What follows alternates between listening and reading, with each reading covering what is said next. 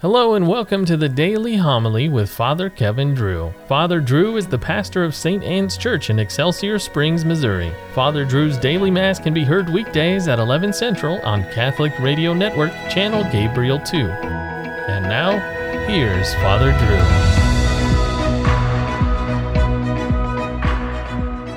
Drew. A reading from the book of Genesis. Judah approached Joseph and said, "I beg you, my lord, let your servant speak earnestly to my lord, and do not become angry with your servant, for you are the equal of Pharaoh. My lord asked your servants, have you a father or another brother? So he said to my lord, we have an aged father and a young brother, the child of his old age. This one's full brother is dead, and since he is the only one by that mother who is left, his father dotes on him. Then you told your servants, bring him down to me, that my eyes may look on him. Unless your youngest brother comes back with you, you shall not come into my presence again. When we returned to your servant, our father, we reported to him the words of my lord. Later, our father told us to come back and buy some food for the family, so we reminded him, we cannot go down there. Only if our youngest brother is with us can we go, for we may not see the man if our youngest brother is not with us. Then your servant, our father, said to us, as you know, my wife bore me 2 sons. One of them, however, disappeared, and I had to conclude that he must have been torn to pieces by wild beasts. I have not seen him since. If you now take this one away from me too, and some disaster befalls him, you will send my white head down to the netherworld in grief." Joseph could no longer control himself in the presence of all his attendants, so he cried out, "Have everyone withdraw from me." Thus no one else was about when he made himself known to his brothers. But his sobs were so loud that the Egyptians heard him, and so the news reached Pharaoh's palace. "I am Joseph," he said to his brothers. "Is my father still in good health?" But his brothers could give him no answer, so dumbfounded were they at him. "Come closer to me," he told his brothers. When they had done so, he said, "I am your brother Joseph, whom you once sold into Egypt. But now do not be distressed, and do not reproach yourselves for having sold me here. It was really for the sake of saving lives that God sent me here ahead of you." The word of the Lord. Remember the marvels the Lord has done. When the Lord called down a famine on the land and ruined the crop that sustained them, he sent a man before them, Joseph, sold as a slave. They had weighed him down with fetters, and he was bound with chains, till his prediction came to pass, and the word of the Lord proved him true. The king sent and released him. The ruler of the people set him free. He made him lord of his house and ruler of all his possessions. The Lord be with you. A reading from the Holy Gospel according to Matthew. Jesus said to his apostles, as you go, make this proclamation. The kingdom of heaven is at hand. Cure the sick, raise the dead, cleanse the lepers, drive out demons. Without cost you have received, without cost you are to give. Do not take gold or silver or copper for your belts, no sack for the journey, or a second tunic, or sandals, or a walking stick. The laborer deserves his keep. Whatever town or village you enter, look for a worthy person in it, and stay there until you leave. As you enter a house, wish it peace. If the house is worthy, let your peace come upon it. If not, let your peace return to you. Whoever will not receive you or listen to your words, go outside that house or town and shake the dust from your feet. And I say to you, it will be more tolerable for the land of Sodom and Gomorrah on the day of judgment than for that town. The Gospel of the Lord. He made him the Lord of his household, over all his possessions. We say that at the end of the litany of St. Joseph, which we've been praying after Mass. It's from Genesis.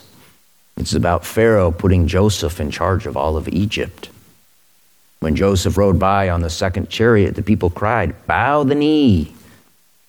And when the people in time of famine cried to Pharaoh for bread, he told all the Egyptians, "Go to Joseph. Do what he said." In Joseph's time, Egypt had an elaborate irrigation system which allowed it to protect its food in time of famine brought on by Middle East drought. Thanks to Joseph's management, Egypt was not only able to feed its own people, but to relieve all the earth scourged by that plague. Here we see God's providence in rescuing all the nations with a descendant of Abraham. Yes, God rescues, and he does so in dramatic fashion. Joseph's brothers, who had sold him years before for 20 pieces of silver, came looking for food.